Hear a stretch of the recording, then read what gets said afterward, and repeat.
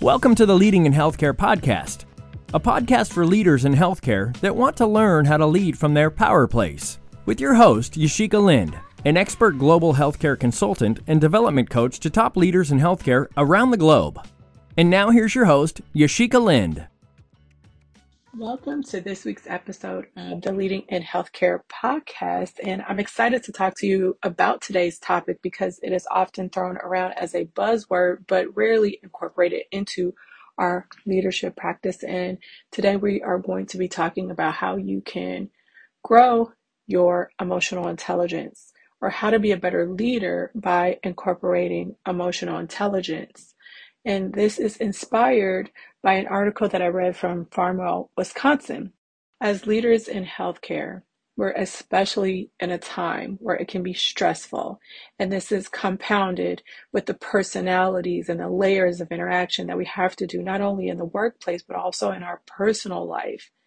And so what I'm starting to see in these organizations that I'm helping is that most of the time we all are just trying to get through the day.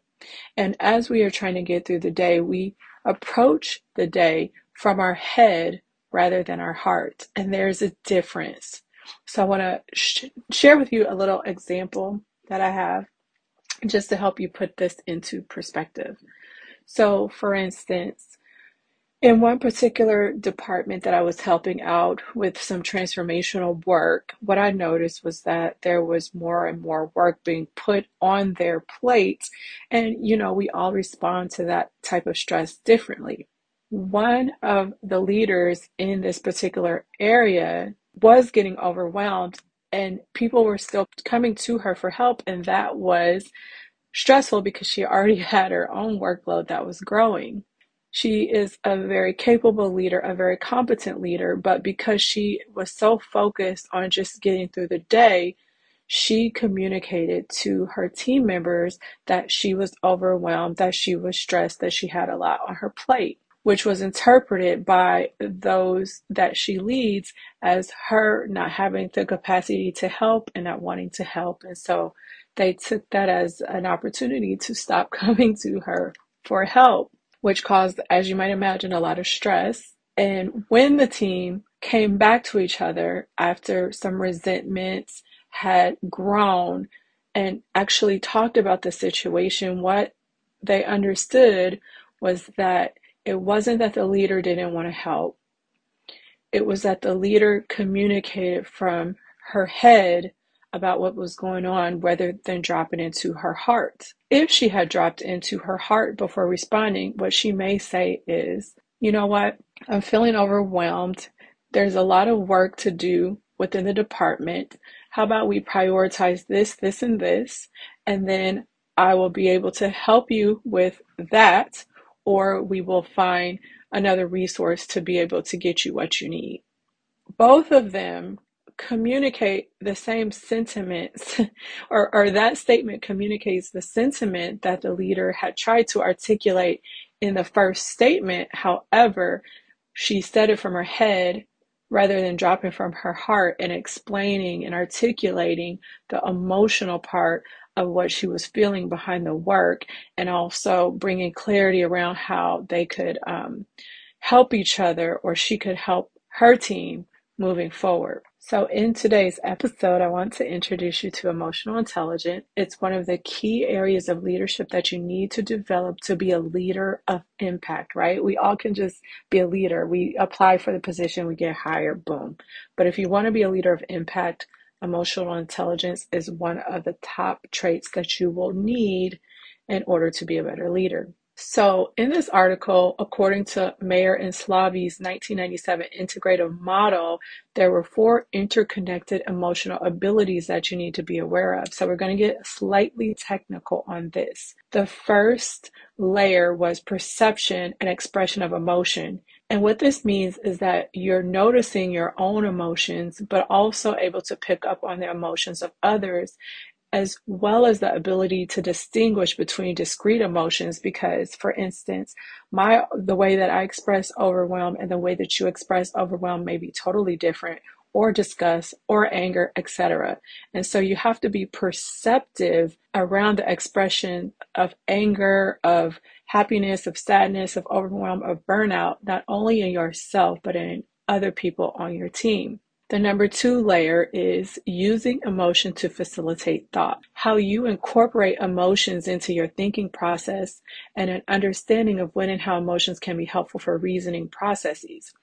There are times where you're going to have to self-regulate, and there are times in work where your emotions have no place in the process that you are participating in. However, there are times where you have to step back and think about emotions and consider those when planning your next actions. And so emotional intelligence is being able to use emotion to facilitate thought and know when to incorporate emotions in decision making. And sometimes, like I said, being able to recognize when they need to be excluded from a decision making or reasoning process, especially if they're cloudy or heated or coming from a place of burnout or frustration. The third layer is understanding and analyzing emotions. This is the capacity to decode emotions, make sense of their meaning, and understand how they relate to each other and change over time. You need to be able to understand if somebody is happy or sad or hangry, I was about to say, because I might be hangry, or any of those things, as well as, understand those emotions within your team and make sense of what they would mean, where they could be coming from, how it changes the dynamics of you relating to someone else or people on your team relating amongst each other, and be able to do that accurately so that, again, you can make decisions and act upon these emotions that are interconnection and interwoven in your personal and professional life and the personal and professional lives of the people that you lead. And the next layer, the last layer, is reflective regulation of your emotion. This is a good one. This is an openness to all emotions and the ability to regulate your own emotions and the emotions of others to facilitate growth and insight. We don't all need to come to work happy and cheerful and motivated, but what we do need to do is understand that as human beings, we have experiences and a range of different emotions. As a leader, you are expected to regulate your own emotions a little bit better. So if you're overwhelmed, maybe that's not how you communicate that to your team. There's another way you can drop into your heart and speak with your team about the things that you are going through, and also understand the emotions of others and allow them the space to be able to regulate their own emotions as well, because that is how you gain that growth and insight. You don't have to be perfect, but you do have to be able to regulate. And I find in particular that when work is stressful and overwhelming, and especially over the past 2 years, all that we've been through, we are holding on by an emotional string, which is clouding our ability to regulate ourselves, regulate our teams, and make good decisions moving forward. So those are some of the 4 interconnected emotional abilities that you will need to think about and start to integrate into your practice. So if you need to rewind, take notes, go ahead and do that because it's a little technical, right? Second thing that's going to help you to develop your emotional intelligence so that you can become a leader is by learning how to trust yourself. Learning how to trust yourself, learning how to strengthen your intuition is going to allow you to heighten your perception. And that perception is what's picking up on emotions more than that intellectual side of who you are. I'm not going to go into that a whole bunch because I just did a whole podcast about learning to trust yourself. I will link that podcast episode in the show notes. Go ahead, take a listen, take notes, teaching you all about perception and how important it is not only to heighten your emotional intelligence, but to become a better leader. So what I want to close off with are 6 tips for growing your emotional intelligence from Tony Robbins.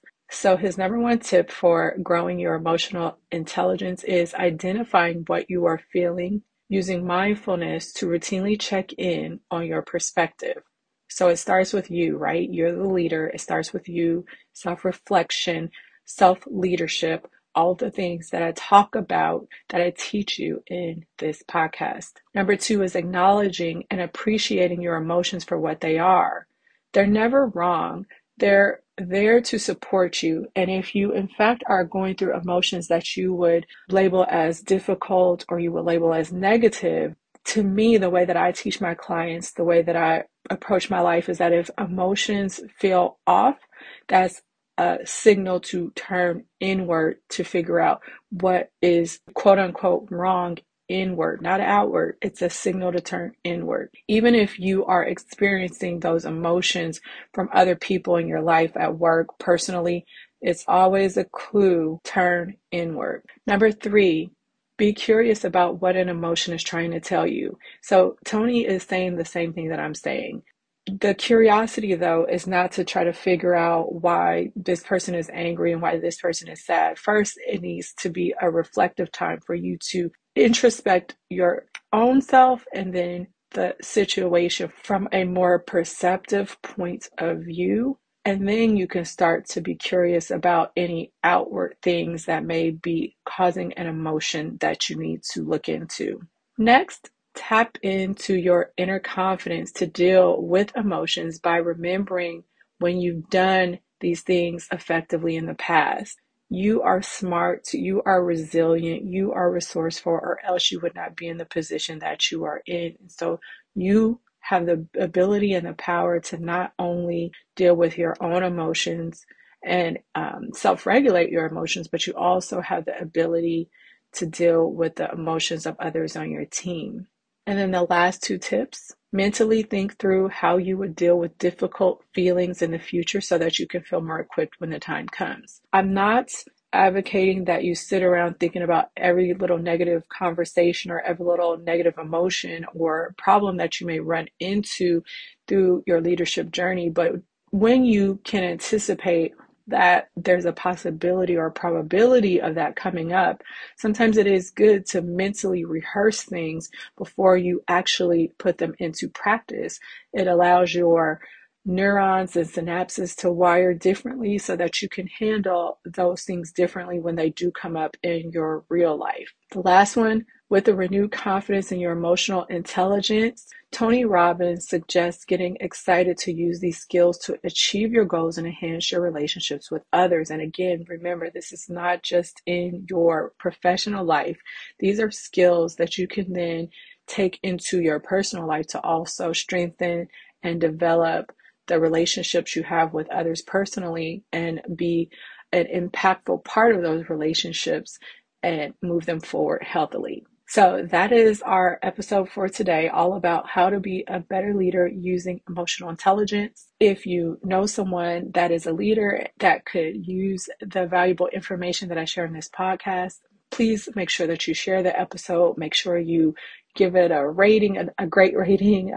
Leave me comments. I read all comments and respond. Also, if you find that on your leadership team, your leaders are lacking these skills and therefore not adding the value that they could be adding to your organization, and you want me to work with your leadership team or work with you individually or help your organization strategize on other healthcare related issues, then I will leave my information in the show notes for you to reach out and learn more about how you can work with me, along with that podcast episode about learning how to trust yourself that I mentioned earlier, and some other cool resources as well. All right, talk to you in the next episode. Bye.